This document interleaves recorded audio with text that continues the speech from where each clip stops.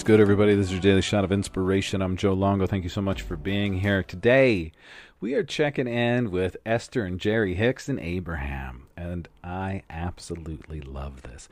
Abraham says, you get more from 15 minutes of visualization than you do from 16 hours of hard labor. I'm going to say that again. You get more from 15 minutes of visualization than you do from 16 hours of hard labor. Now, is that scientific truth? Probably not. But what are we finding out that is scientific truth?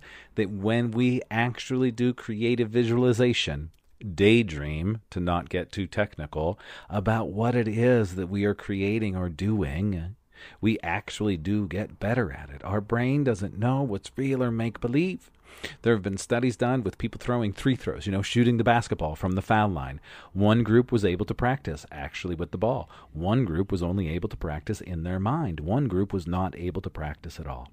The group that didn't practice didn't improve. The group that practiced just in their mind improved 13%. The group that practiced with the actual ball improved 14%. So how about that?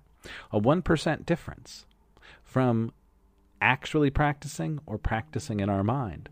And the interesting thing with this is you actually have to do the work in your mind. A lot of people think, oh, I'll just visualize, I'll just do it once. No. You have to keep doing it like you would practice, right? How long would it take you to shoot 50 free throws a night?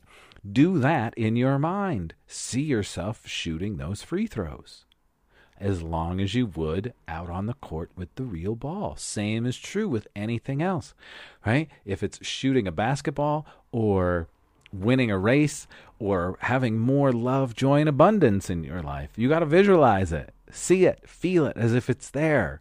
Daydream, right? Daydream. We can all daydream. Try it.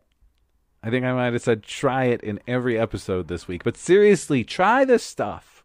Don't just listen to me, but try it. And try it more than once. Because doing it once is not going to do anything. I hate to burst your bubble. You have to do it more than once. You're going to have to do it more than a week. You're probably going to have to do it more than a month. But do it. What's it going to hurt to actually daydream about whatever it is that you want every day? Give yourself 15 minutes every day to daydream. I double dog dare you. And let me know what happens.